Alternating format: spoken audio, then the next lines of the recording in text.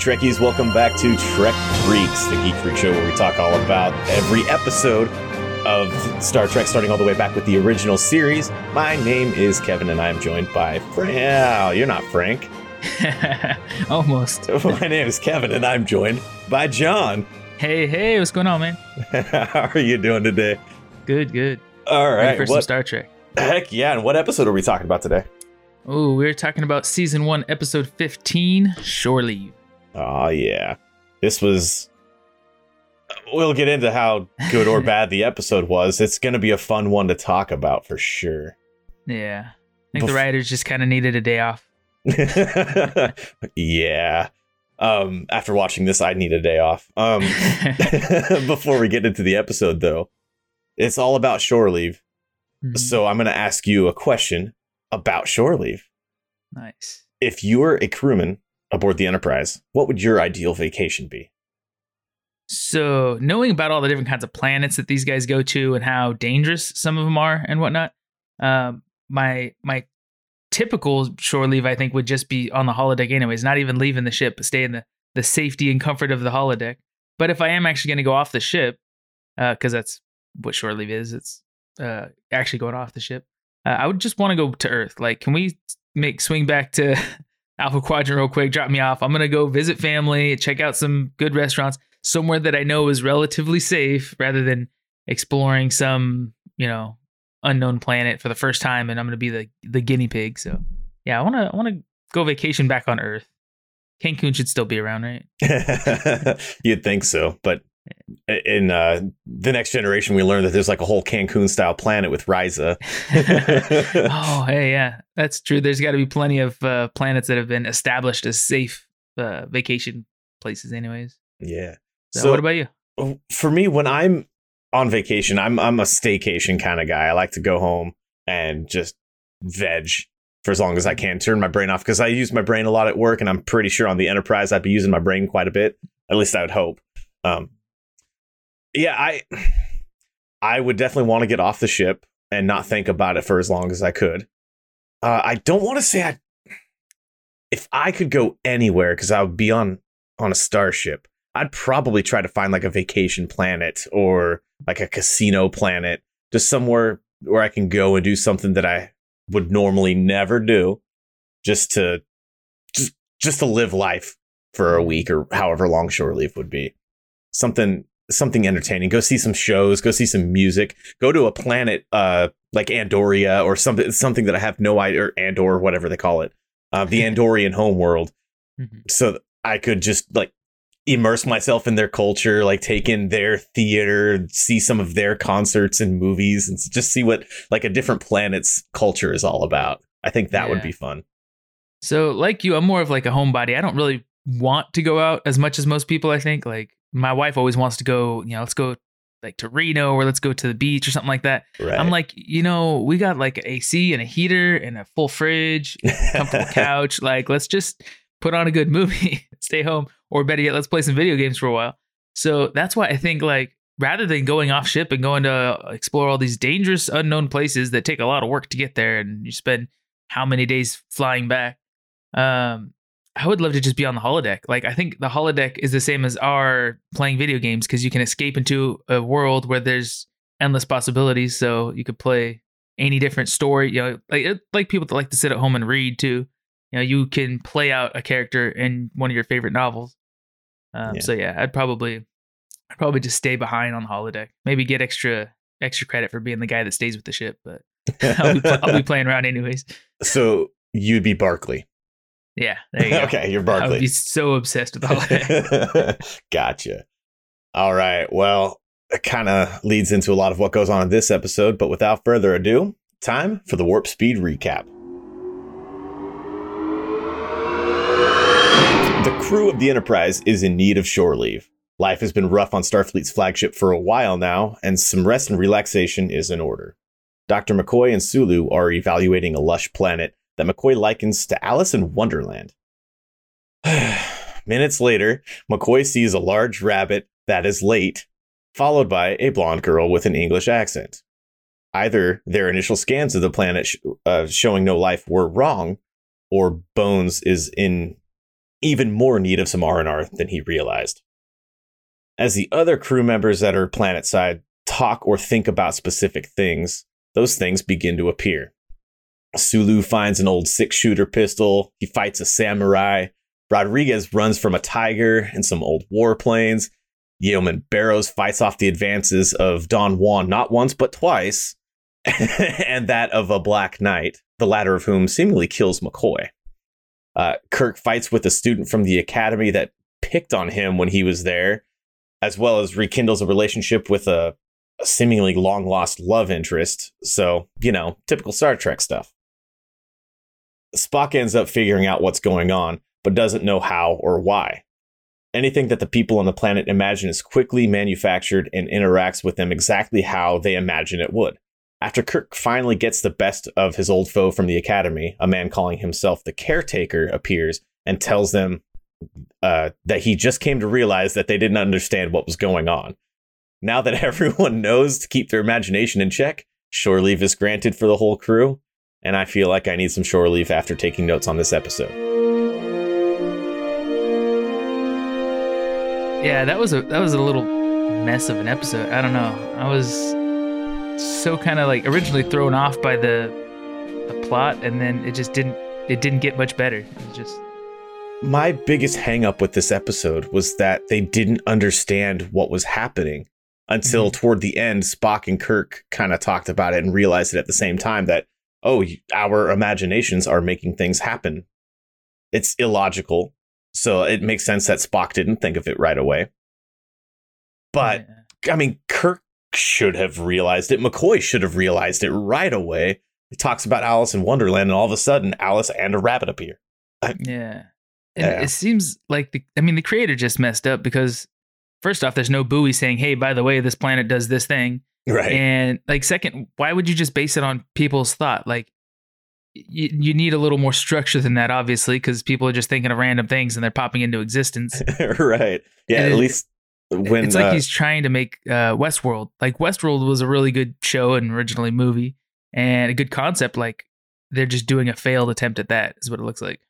When the Federation ends up coming up with the holodeck... I don't know if they come up with the holodeck technology, but when it starts being shown in The Next Generation, we see that there's safety protocols that don't always work as intended, but this planet didn't have any of that. Like the tigers and the gun and the planes, everything seemed to be exactly how they would be. So there was no way for them to keep their imagination. Yeah, if I'd be like, oh shit, anything I think of is going to come to life, I'd be like, oh God, I'm on fire now. Or something on my mind would just immediately jump to the worst possible scenario. Don't think about nuclear weapons. Don't think about nuclear weapons. Exactly. Yeah, that's just...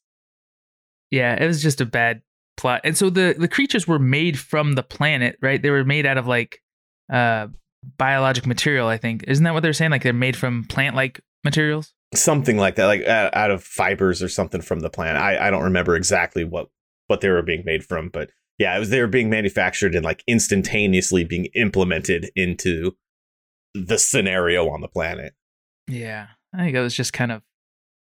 It could have been done better if they just did the storytelling portion better in this story. They could have written it a little bit different to where we're along with, or we know more than the characters do. Right. Other than seeing the little antenna every once in a while that shows that somebody's watching them, but... This could have been a very, very fun episode if it was written correctly for that purpose.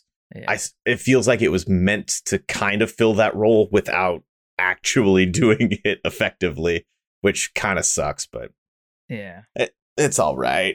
It wasn't a terrible episode. It was just a slog to get through. Yeah, because of how long it took everybody to realize what was happening. But let's go through what we can scene by scene, because there is a lot to dissect that I didn't mention in the Warp Speed recap. So right at the beginning, you can see that Kirk is in need of some kind of vacation. His back is hurting him, and he thinks that Spock is giving him a massage, and it's not Spock at all. It's Yeoman Barrows. What did you think of that little interaction? Yeah, I liked it, though. I thought that was pretty funny. His whole reaction, which is... I don't know. That seems odd to me either way. That he feels okay if Spock's rubbing his back. He's accepting of it, but then he thinks it's the yeoman. It's like, oh wait, yeah, no, we shouldn't have that kind of interaction. Like I need to, keep a safe, respectful distance from you because I don't want people to think the wrong thing or whatever.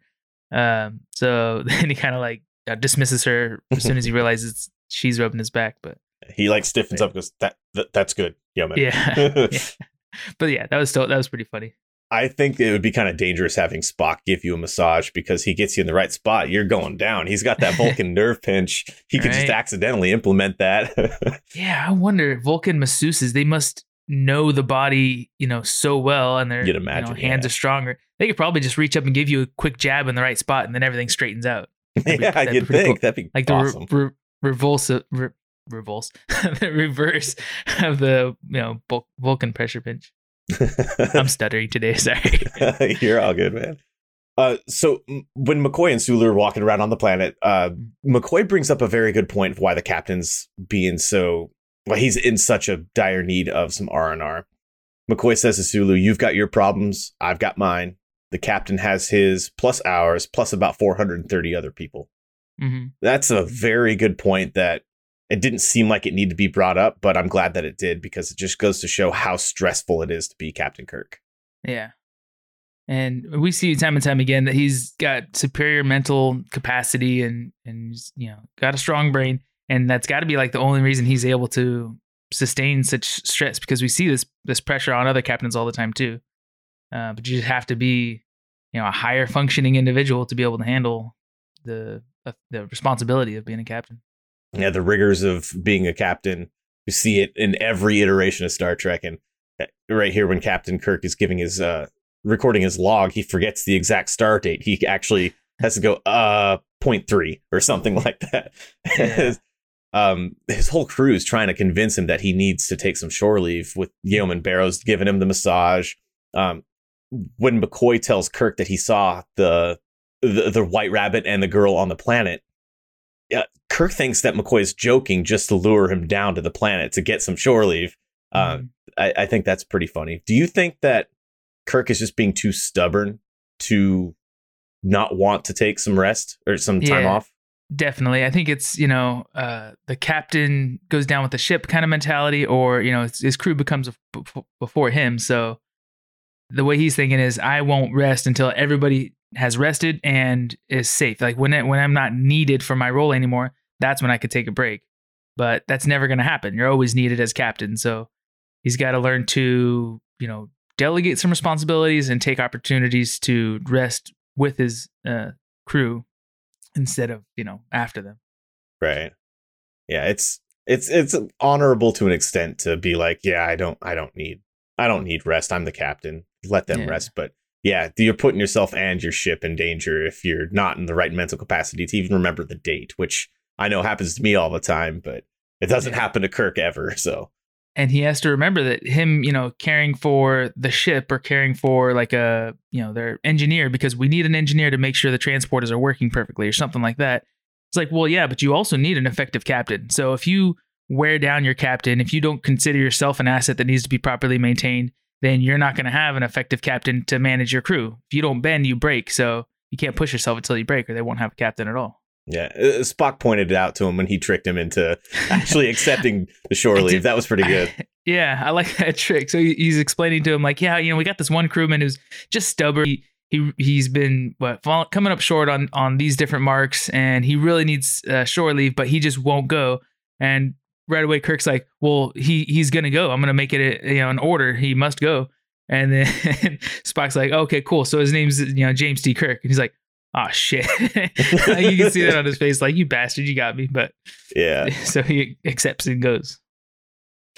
Funny thing is we find it funny as the audience that Spock was doing that. I don't think that Spock found humor in the situation at all, which kind of makes it even more funny. Yeah, this was logical, just to delay, naming the.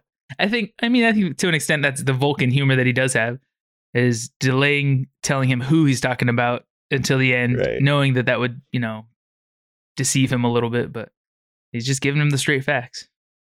So normally when we're doing these analyses, I don't go too in depth with any of the production or any of my thoughts of how like the camera angles or anything that went. Mm-hmm. But there was something that stood out here right after Spock tricked Kirk into accepting shore leave, there's a weird transition where Spock is talking about the planet and giving all the good qualities of it, while the camera is just like panning across the planet, and then it zooms in on a rock, and the rock lifts up, and there's a gun there. Yeah. While Spock is still talking to Kirk on the ship. I thought that was a very odd transition that I hadn't seen in Star Trek before. It was like very misplaced. Yeah. It almost is like a time lapse kind of scene where, they're talking about something as other things are going on. But yeah, that's wasn't familiar, at least for what we were used to in Star Trek already. Yeah, it seemed very, very odd. It was a way for them to show us that, oh, there's a gun there. Danger is happening now. Yeah. The planet isn't what we think it is, because obviously there's hidden stuff. Right. When Kirk goes to the planet, he beams down with Yeoman Barrows, and they immediately they end up finding the large footprint left by the rabbit that McCoy saw. So they go to investigate, and so Kirk is... Well, that right away does prove to us, too, because in the beginning, I thought they scanned the planet, and they didn't find signs of life. And so I think I said it out loud to my wife. I was like, oh, man, so they don't realize if there's no humans and there's no creatures, that doesn't mean this planet is safe. Because there's a movie like 5-6 years ago that was a good representation of this, but I don't remember the name. Unfortunately, great thing to throw in there, but but that the plants of the planet could be hostile and could release hallucinogens that make you trip off of cliffs or attack each other or whatever it is to protect themselves. Plants can develop these abilities, but. So right away, I'm thinking, oh, yeah, there's some kind of hallucinogen. He's actually just tripping and this isn't normal. But then we saw the rabbit footprints. And I'm like, oh, that sucks. I was hoping it was something like that. There really was a giant rabbit. Come on. No depth to it at all. Yeah. So sorry. That's all right. No, you're good. That's good. They're investigating the rabbit footprints and everything. They hear a gunshot off in the distance, followed by about 17 other gunshots. Sulu's just, not questioning where the gun came from. Oh, I was just thinking about a gun, Captain, and now I'm target practicing with it. How did that not spawn the conversation of, okay, now there have been 2 times where somebody thought of something and they came to be? Why wouldn't that have just been decided right there that that's what's going on and then figure out the how? Yeah, it seems like there's something like dulling their senses or just making them real, like just chill about whatever's going on, just go with the flow. And maybe that's kind of part of this planet, is that it encourages that, so you don't see the rough edges of production or something. But I don't know. I think that's not good. I think that's going to be some Trek freaks headcanon there. They were all like, there's like some kind of spores in the air that get into their brain and make them not think so clearly, so that they're not hallucinating this stuff, but they're not questioning the existence of it either. A lower oxygen concentration on the planet would do that, right? Make you slightly delirious? Yeah, let's go with that. That's easy. Easy one to justify. Oh, man. They do some more investigating stuff. They split into a couple of different teams. McCoy and Kirk are talking about a time when Kirk was picked on at the academy. I don't want to talk about Finnegan very much. Yeah. If you guys listening to this episode did not watch this episode prior to coming here to listen to this, do yourselves a favor and just watch the episode like through to completion, just so you know how bad the bad was in this when we're talking. I don't think we're exaggerating with how bad the bad parts were. Finnegan sucked. How is he in the academy acting like the way he was as an upperclassman? Yeah. I mean, it just doesn't make sense. Also, another thing that's in Star Trek forever, and it kind of bugs me, is all the heavy accents that everybody has. You think in hundreds of years, once we've come to a very cohesive society where everybody works together and stuff like that, and you're all in Starfleet for a number of years, that people wouldn't have at least such rich and heavy accents. And yet this guy has I'm a full-on leprechaun kind of accent. And just like, that just doesn't make sense. Like Scotty too. Like, it's just, I don't think those would stick around that long. But yeah, his character too is just ridiculous. There was an episode of Deep Space Nine that kind of had a very, very similar thing happen. O'Brien was reading Rumpelstiltskin to his daughter. Yeah. And Rumpelstiltskin comes to life, and it's a far better take on this than this episode is. But how Finnegan was acting reminded me of Rumpelstiltskin in that DS9 episode, as just so over the top and like they're just to try to be the funny antagonist, I guess. Yeah. I think that's probably where the episode stumbles the most, is that there was no clear-cut antagonist. Even in the end, there was no malintent. Yeah. It was all just a misunderstanding from the get-go. I think that's where this episode suffers. Yeah, that makes it really annoying because you want to hate somebody for it Right. to some extent. And Finnegan, now that the way you're explaining it kind of brings to mind the fact that he isn't Finnegan. He isn't the person that was in Starfleet. He is Kirk's memory or his representation of Finnegan. So if Finnegan was a bully to him, all he remembers is him being a jerk and laughing at him all the time and chasing him and punching him. So it's like, I get why he would only have those qualities and not be well-rounded and That's fair. be normal, but it's just annoying. It makes for a bad character in the show. Yeah, everything is a manifestation of their memories of something. And I guess that he really, really liked Ruth, because the way that Ruth acts around him when she comes to be is... Yeah, I kind of don't even want to talk about this scene by scene. I'd rather talk through this episode manifestation by manifestation. Hey, that's fine. Like talk about each different thing that they imagine. So we're done. I'm done talking about Finnegan and his annoying over the top nature. You can talk about him all you want. That's fine. All right. What about Ruth? What do you think that their past was? Because he even mentioned that, you haven't aged a day. Yeah. But she didn't look that much younger than him. So I'm wondering how far in his past she was. That's and what true. their story was. Yeah, maybe she was like the unattainable kind of older woman when he was in Starfleet Academy or something like that. Like maybe she was an instructor, or Ooh, that's a good obviously shout, yeah. like the fact that she's older than he would have been, in his youth. So she in her representation of him is madly in love with him, but he could have easily been the one that fantasized about her, and she was standoffish. But now he's dreaming about what it would have been like if she truly loved him. So I don't know. That's kind of it depends on how he imagines her. It's kind of funny that it's almost everybody else had very negative experiences on this planet with what they imagined. Kirk had like his best and worst put together. I think what you manifest on this planet kind of says a lot about your character and maybe how you your outlook on life, I suppose. Yeah. And it goes to show that exactly, yeah. And Kirk's a very optimistic but pragmatic person. Like he thinks about his past and how he's learning from his past. That's where Finnegan comes in. But he also thinks about the best times that he had and what he strives for in Starfleet in his career to try to make a better life for people and for everybody to have a good life. And that's what he manifested as Ruth, in my opinion. It was his best memory of a former love interest. I don't know if they were ever together or not. I kind of want to know more about Ruth, dang it. Right. Yeah. And like you're saying, it shows his character because he is very like polarizing. He doesn't flip flop. He's not indecisive on anything. It's either full steam ahead or no, we need to stop and, analyze this, but it's not, he doesn't work in a gray area very often. So it's either his best memories or his worst memories that are coming to mind a lot, I guess. So there were a couple of people that thought about very, very harmful things. We talked about the gun.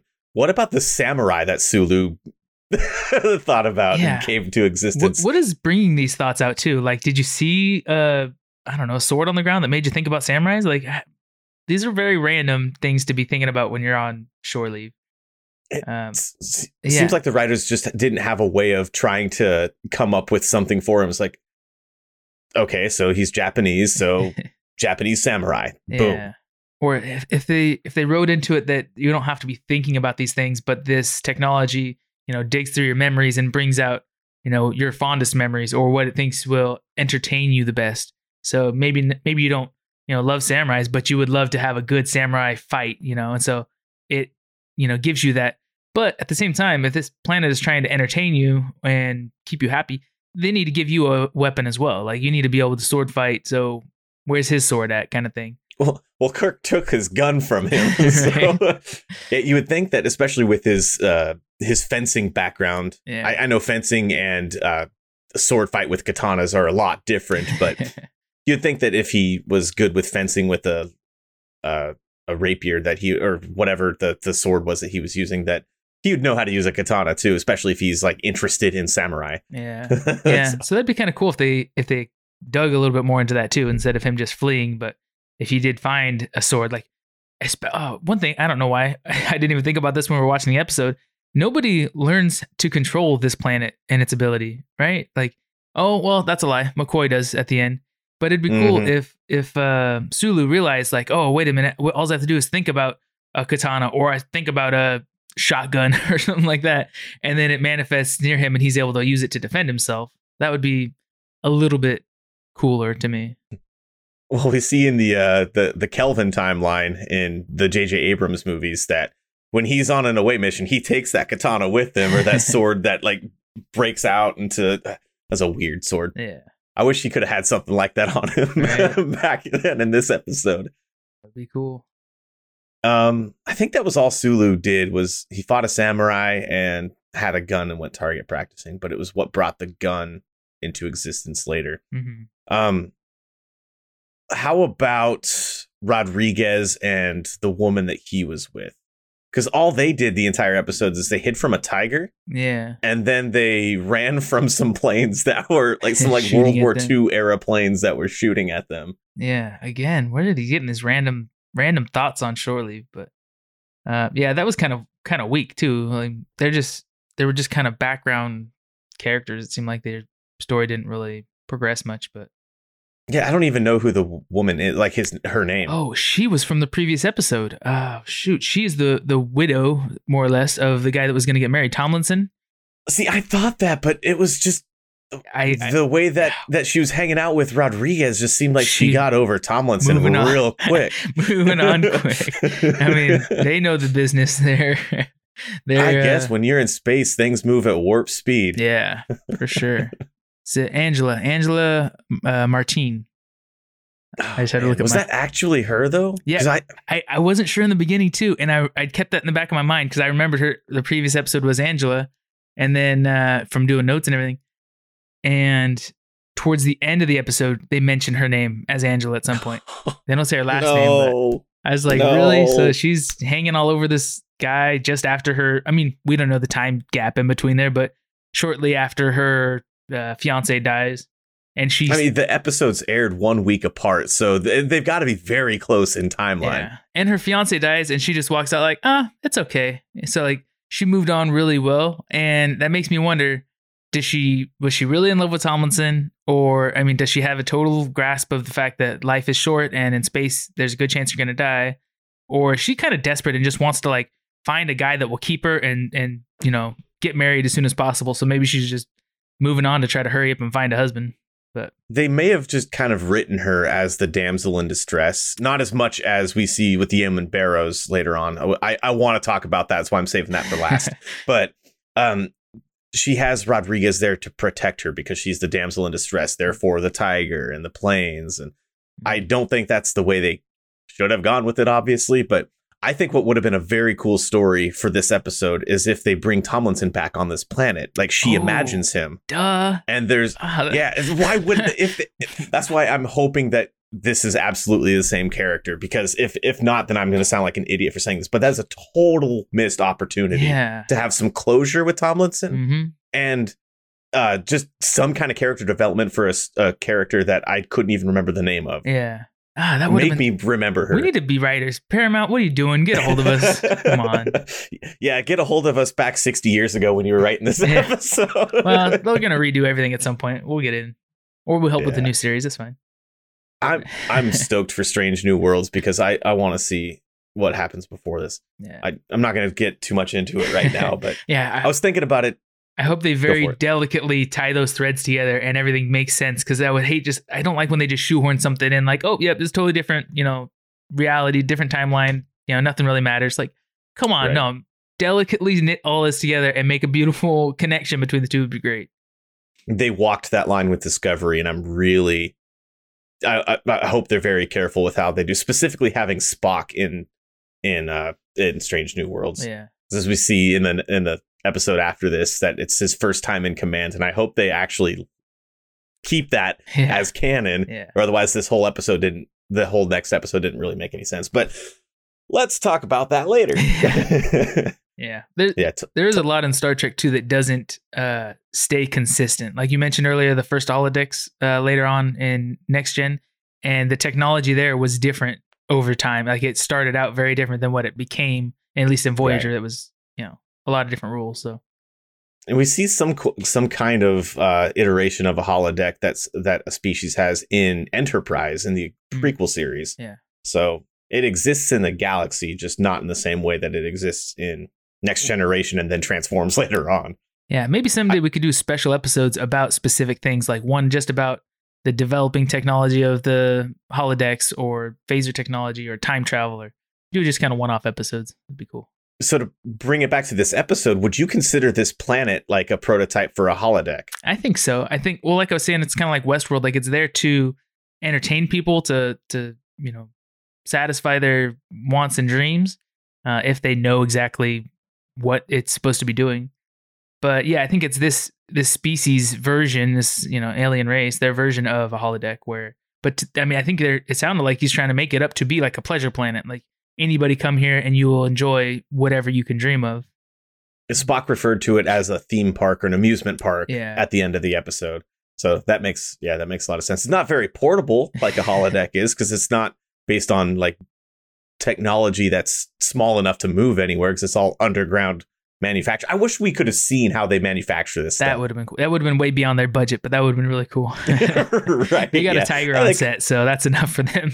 Oh, yeah, that's fair. And the plane sounds and that probably took a lot of their budget. But also they called the guy that created this, they called him the caretaker. Everything in me was trying to find a way to tie this into the caretaker from Voyager that started the whole thing. Yeah, but it's just a coincidence, no way. I'm like, maybe after hundreds of years, he developed more technology in this array, and this planet was that planet. But the problem is the planet's just not in the Delta Quadrant, so it doesn't work. So I was thinking of this more as before we learned that it's technology based, I was thinking that he was like a prototype for Q. Oh, and that it was just like happening, like just because of how fast the manufacturing was happening. I thought that it was just like an instant snap of the finger, and then it was there. Well, they got Flesh 3D printers. They just buzz them out in like 5 minutes. Oh god, that. Anyway, that's dangerous technology right there. Yeah, used for a lot of things. So do we just have McCoy and Barrows left to talk about on the planet? So, because Spock didn't come up with anything. Like, did he? He transported to the planet later on in the episode.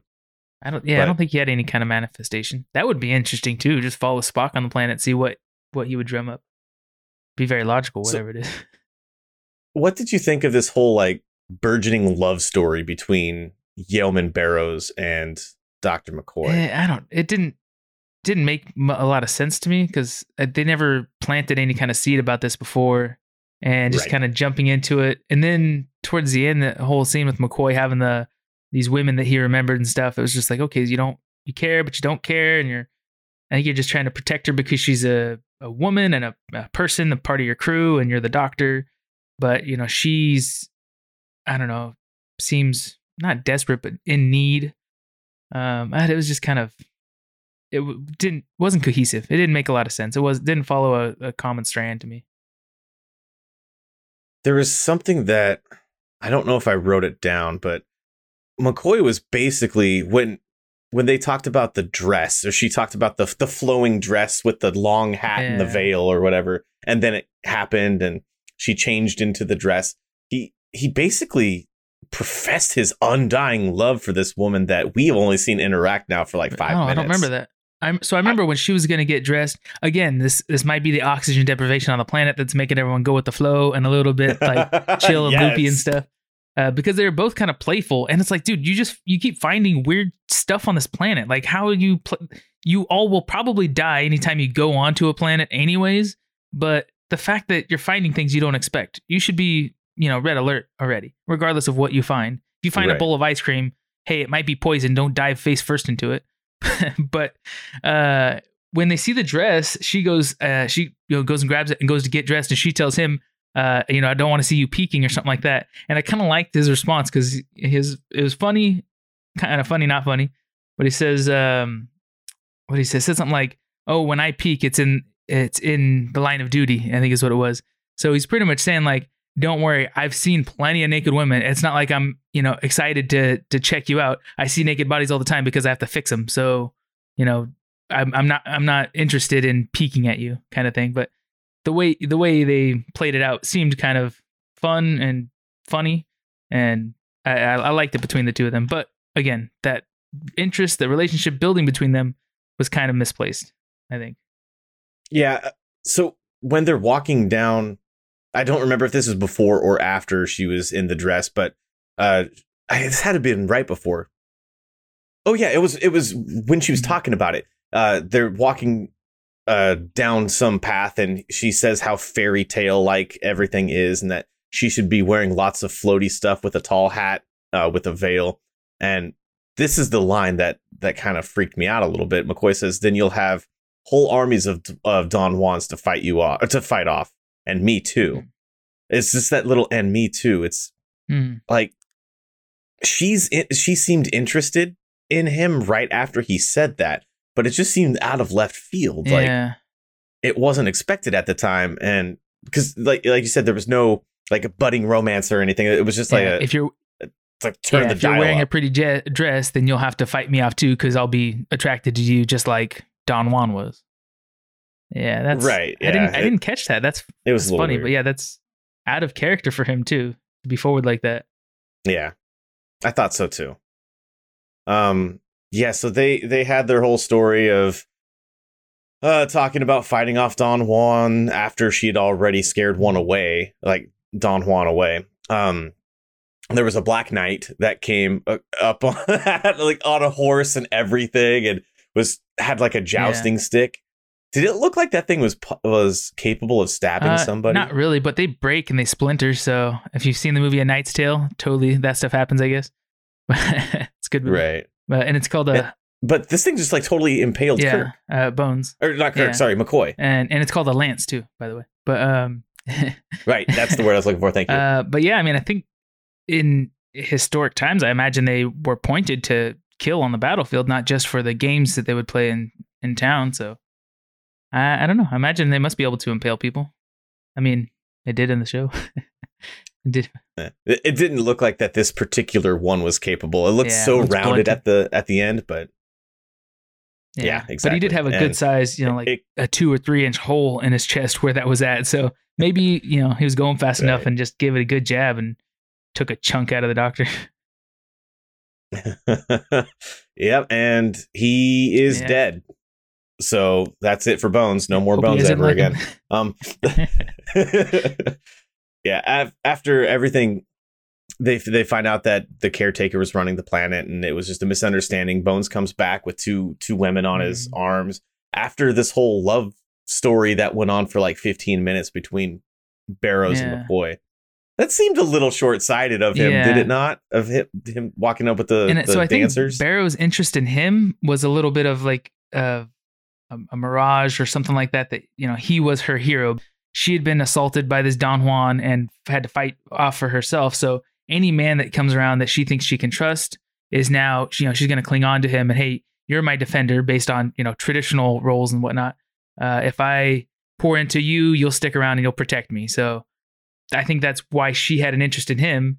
And him having an interest in her was odd and misplaced. So, and then like you're saying, he goes off, he gets recovered, healed. And then he comes back with these beautiful women because he was taught of the, how the planet works. And it's like, okay, so yeah, weren't you just flirting with this girl? And now you got some, like, that's you even just knowing her mental state and being a doctor, you would think you would be sensitive to that right. And, show her the respect of not flaunting with other women. But I don't know. Well, Barrows kind of scares them away and sicks them on, was it Spock and Sulu, I think. It's kind of funny because Spock he's not interested. He isn't quite the ladies' man, right? Yeah. And Barrows walks up and takes McCoy's arm after that. I'm gonna chalk it up to oxygen deprivation. That's gotta be what it was. It just didn't, and so that didn't make sense. And I don't think we see any more interest between the two of them on the rest of this show. But also, I want to point out one thing, and I love when this kind of stuff is planted somewhere, especially if in the future you ever get a tie back, but I doubt we'll ever get anything that comes back to it. McCoy died and was repaired by the technology of this planet. So part of him is the biological plants or whatever of this planet. Whatever it took to heal him from dead to alive, he will forever be McCoy plus this planet's technology or this planet's biology. See, that's why I thought there had to be some kind of like spores or something in the atmosphere that made them all see him as dead, even though he wasn't. Because that's a huge retcon if he's like been brought back to life from the technology on this planet and they never talk about it again. I don't know. We see that in other Star Treks though, where they do something crazy and bring somebody back, and now they're like, I think it was Harry Kim that was or Neelix. Neelix was dead and brought back by nanobots, and then he's like, well, he's all worried about the afterlife because he didn't see what he was supposed to see, and like, well, crap, yeah, now you actually are officially dead, and now you're a cyborg. So I don't know, like things like that. They stick forever, but it's so cool when you can occasionally just get, in the future, if they are analyzing the doctor's record and it's like, oh yeah, but his blood's a little bit different because of that one thing that happened 6 years ago. It doesn't take much, but just to tie it in one more time. Little callbacks like that would be awesome.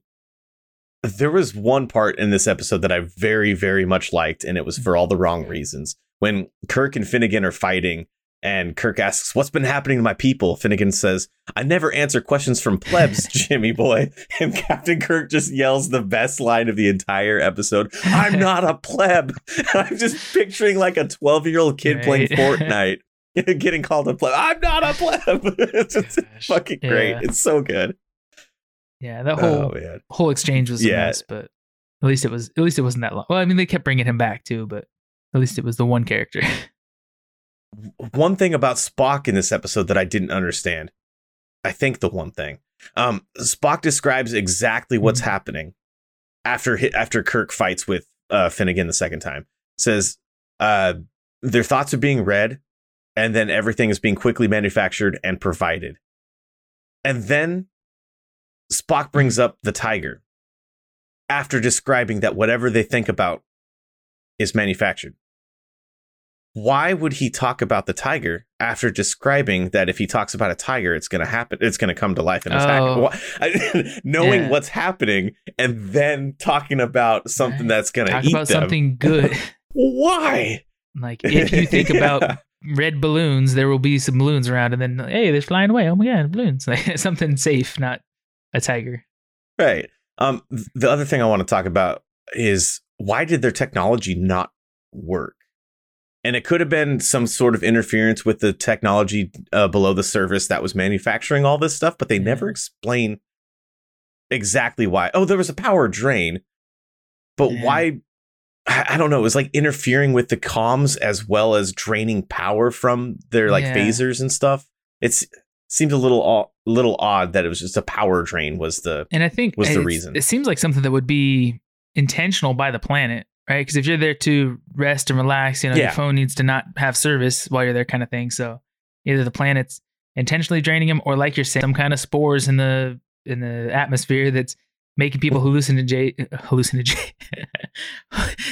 That's a new word. That's a good word. But kind of like, was it in The Cage where Pike would fire the phaser and he doesn't see that it actually fired, but he has to think and realize, like, I think it did make a hole in the glass. And then once the illusion was dropped, there's a hole in the glass. So maybe, they are seeing Bones as dead, but he's really not. They're just being overlaid with an illusion. But I don't know. That's one of those unanswered questions we're going to have.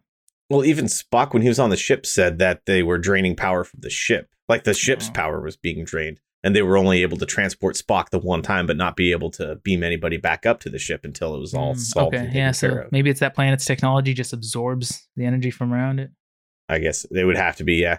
The last bit of the episode, before shore leave is approved for everybody on the ship, is the reveal of the caretaker. He's talking to Kirk and Spock and all of them, and talking about the need for relaxation.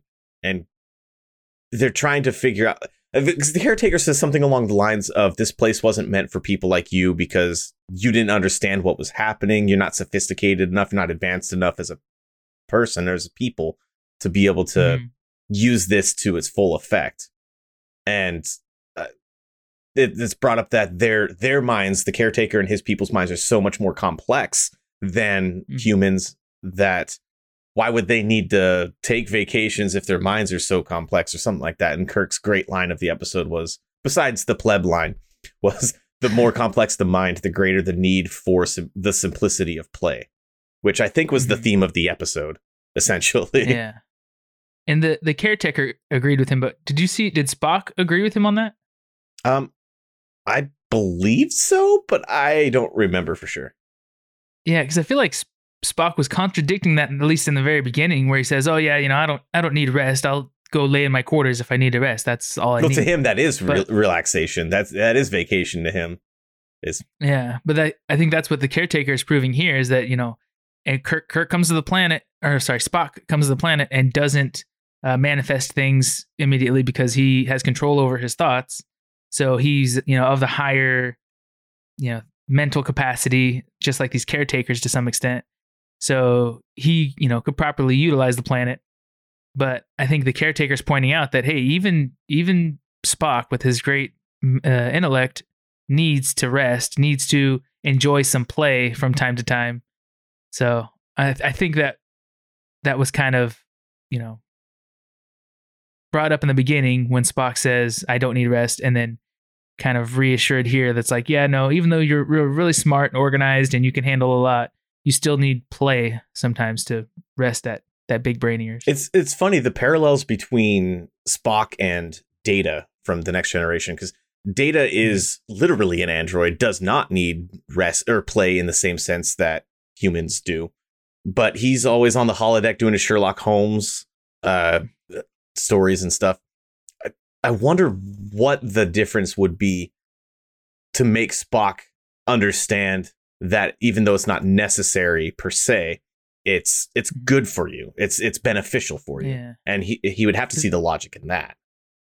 Yeah, and I think it's growth. Like to work is to repeat, and you repeat and rest, but when you stop doing that rinse and repeat and you do something new or unexpected, you're growing and learning and challenging yourself with something different. And so, like for Data, that's how he can develop his social abilities or learn humanity, is by going to the holodeck or on a way mission, doing different shore leave and stuff. So I think Spock just doesn't think he has anything else to learn, or doesn't want to learn by play. I'm going to talk about this next week on the episode to Galileo 7, but I think that Spock is kind of still a child in some sense. Like he seems like he's still learning, and maybe it's him learning his place as a half Vulcan, half human. But he seems like he's still developing more than anybody else that's around him on the Enterprise. And maybe it has something to do with the Vulcans' expanded life cycle. I don't know, but I'm sure we'll talk about it next time. Yeah, and I think a lot of times with him too, instead of trying to embrace humanity and kind of learn from them and work well with them, because he's half human and was raised on Vulcan, he's always been trying to shut out the humanity in him and embrace the Vulcan, side of him. Right. And so because of that, he's always kind of pushing away what other people want. Like when Kirk jokes with him about, a decision he made that might have been emotional to some extent, he always has to like shut it down. Like, oh no, I don't have emotions. That wasn't emotional. That was very logical. And it's like, well, it's okay to be emotional. We see other Vulcans that are like, okay, this is what humans do. I can do what humans do to help them or help us work together. But yeah, I think Spock has a bit of a complex where he's always just trying to shut down his human side and embrace and support his Vulcan side. I think a lot of that has to do with his upbringing as a half human. And the Abrams movies kind of showed a little bit of that, him being picked on as a kid for not being fully Vulcan, not belonging. And maybe it's his way of compensating for not being fully Vulcan, kind of like you were saying. So All right. Well, what did you think overall of this episode? And if you were to grade it, what would you grade it? When I watched it, I thought it was pretty bad. But now when we analyze it, we break it down. It makes every episode sound better, at least analyzing it, I think. And most so far. There was a lot of downsides to it. I think maybe if they had more time in the writing and more budget for the sets and characters in general, it would have been a lot better. Like you're saying, if they could show a background of the technology, it would be really cool. So I was going to give it a D just because it was really disappointing, but maybe I'll do a C-. All right. Yeah. And what did you think the moral of the story was, if there was one to be had? Shoot. I didn't write it down. So I basically said that the moral of the story was be careful what you wish for, it might come true. Yeah. But I don't think that was actually the meaning of the episode. It was just what hit me when I thought about the planet rather than the need for relaxation. Yeah.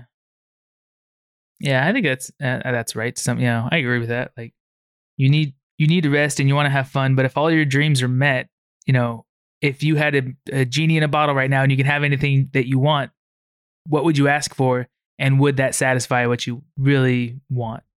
Right. There you go. That's a really good way of putting it. I love it. Yeah. I give the episode a C+. Nice. It wasn't horrible, but it wasn't good. Mm-hmm. Talking about it definitely made it a lot more fun of an episode than it had any right to be, in my opinion.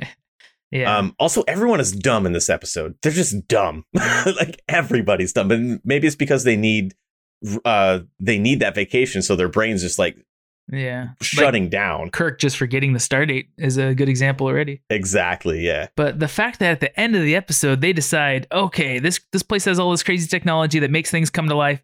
We're gonna go ahead and bring all 400 of you guys down here for shore leave. Yeah. What? One person manifests a tank and just starts firing on people. Like, how do you got to have some safety measures, and there's clearly none on this planet. So, that's a lie. The fact that they can resurrect the dead is a safety of its own, but I don't. Yeah, but do they still experience death? I wonder. Yeah, like, do they still see the koala from the lower decks? Does that still happen? I don't know. Yeah, it's kind of concerning. It doesn't make sense that Starfleet would approve. Let's go ahead and go to this weird experimental planet that we still don't understand how our people are being manipulated, but we'll let it happen anyways. And then at the end of the episode, Kirk's like, he's talking on his communicator saying, shore leave is approved for everybody. Come on down. It's like, no, you need to have a discussion about what this planet's capable of and what could happen to you on this planet before you just beam down 430 other people. Like, look behind the curtain real quick. Take a peek. See are they going to take DNA samples from you guys and make clone versions of you and put them on the ship while you're on the planet, and then your ship takes off with some clones that are going to destroy the galaxy? Oh my gosh, we could do a sequel to this episode, and it would be so good. There's a Voyager episode with the Silver Blood where they get this planet, this demon planet. It's awesome, but something similar. Not the same, but a clone of them. That's pretty cool. All right. Well, Shore Leave as an episode sucked, but talking about it, especially in the way that we did, was so much more fun than the episode was to watch. So I hope everybody listening enjoyed it. If you did, let us know. Hit us up on all of our socials. They're down in the description below. If you have any questions that you want to ask us or have us ask on air to each other, be sure to let us know those, because we're always dying for your creativity, because ours kind of runs dry from time to time. All right. So, what episode are we talking about next week? Next episode, we're going to be reviewing Season 1, Episode 16, The Galileo 7. Heck yeah, fun times. And until then, transporter room. 2 to beam up.